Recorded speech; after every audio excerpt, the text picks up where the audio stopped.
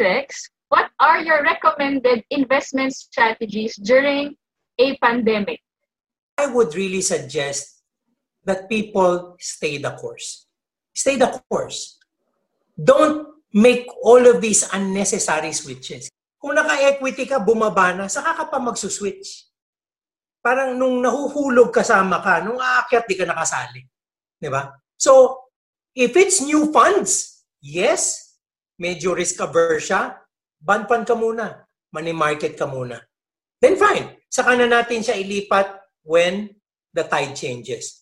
But if it's already old money, that's already invested, and it's losing because of what's happened, don't switch today. Because if you switch today and the market recovers, wala ka now. Sabi ng iba, paano sir pag tuloy-tuloy bumaba?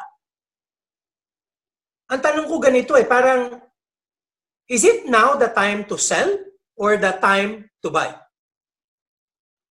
If it's the time to sell, then I will still sell it, hoping that I can buy it back later. But how far is that low? How far is that level? The other is just to keep it there, because if I'm not gonna sell it anyway, then just means I can have the holding power. Kasi yung usapan ganito you invested for a purpose Was it retirement? Was it for a child's education? Ang tanong dito lagi, all of a sudden, dahil nagka-pandemic, magre-retire ka na? Hindi naman, di ba?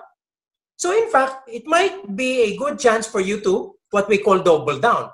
Ang gusto kong sabihin lagi, history repeats itself. People seldom learn. History repeats itself endlessly for people who are unwilling to learn from the lessons of the past. Alam nyo, honestly, I've been investing for the longest time. The most money I made are in times like this. This is a heyday for me. And quite frankly, sinabi ko sa Ramper yan, di ba? Nung umakit naman yung market, alam naman nila, nagta-top slice ako Nagbebenta ako ng pakunti-kunti. Why can't I do that? When Ali is 53, 52. Pakunti-kunti, benta ka, di ba? Creating cash so that at a time like this, you can have deployment. You can now do great asset allocation. Kasi hindi natin mapigil. Some people really want to invest. Some people really want to position. So, again, ulitin ko, hindi na ito strategic investing. Tactical investing na to. If you're going to be looking at this potential winners and losers, makikita nyo dun sa headline, very important, short term. Short term. Okay? Kasi baka akala nyo you want to make a long-term positioning here, hindi short term ito. What it tells you is this. Ang winners, nandun sa right side. Ang losers, nasa left side. So, if you're going to be investing directly in stocks, think about the stocks that are gonna be on the green side. Ano yung mga yan ngayon? Di ba? And I think you all know, yung mga nasa tech, yung mga telco, in the last 2 years, telcos were being sold down. Why? Kasi magkakaroon daw ng third telco. You think after the ECQ, makakapag-launch pa yung bagong telco? Or it will also have to wait another year or two?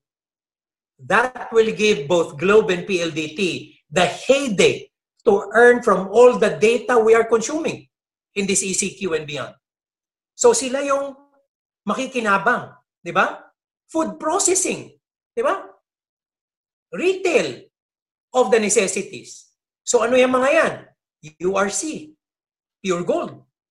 Nakikita nyo ngayon pa lang sila, di ba? Bumagsak din yung mga yan Pero alam nyo if you're going to be looking at the technical side, most of these companies that I've mentioned have already shown reversals technically. Nag-reverse na sila technically. So it now is these are now good potential stocks for pushing the future. Nakapag-break na sila nung downward channels nila. Okay. Alam nyo, itong cycle na to, it doesn't even have to make sense. It doesn't even have to be logically or rationally explained. People go through this cycle from optimism to optimism, goes to a euphoria, goes down to a capitulation. And we've seen that happen over time. Now, what is going to be relevant? What's relevant is how you can manage yourself and how you can manage your clients and prospects go through this cycle. And they will thank you. if you're able to help them go through this. So, ang answer ko talaga dun sa overall question is this. How do you manage? I stick to my track. I stick to my program. If there is an opportunity to become a bit tactical, I will do it. I will look at the heat map. I will see what businesses are gonna do well. Yung mga businesses na yon, yun ang medyo tatayaan ko. But on top of that, I have to be conscious of the psychology that happens. And when the psychology is fully understood, then you can go against it profitably, as we have done over the years.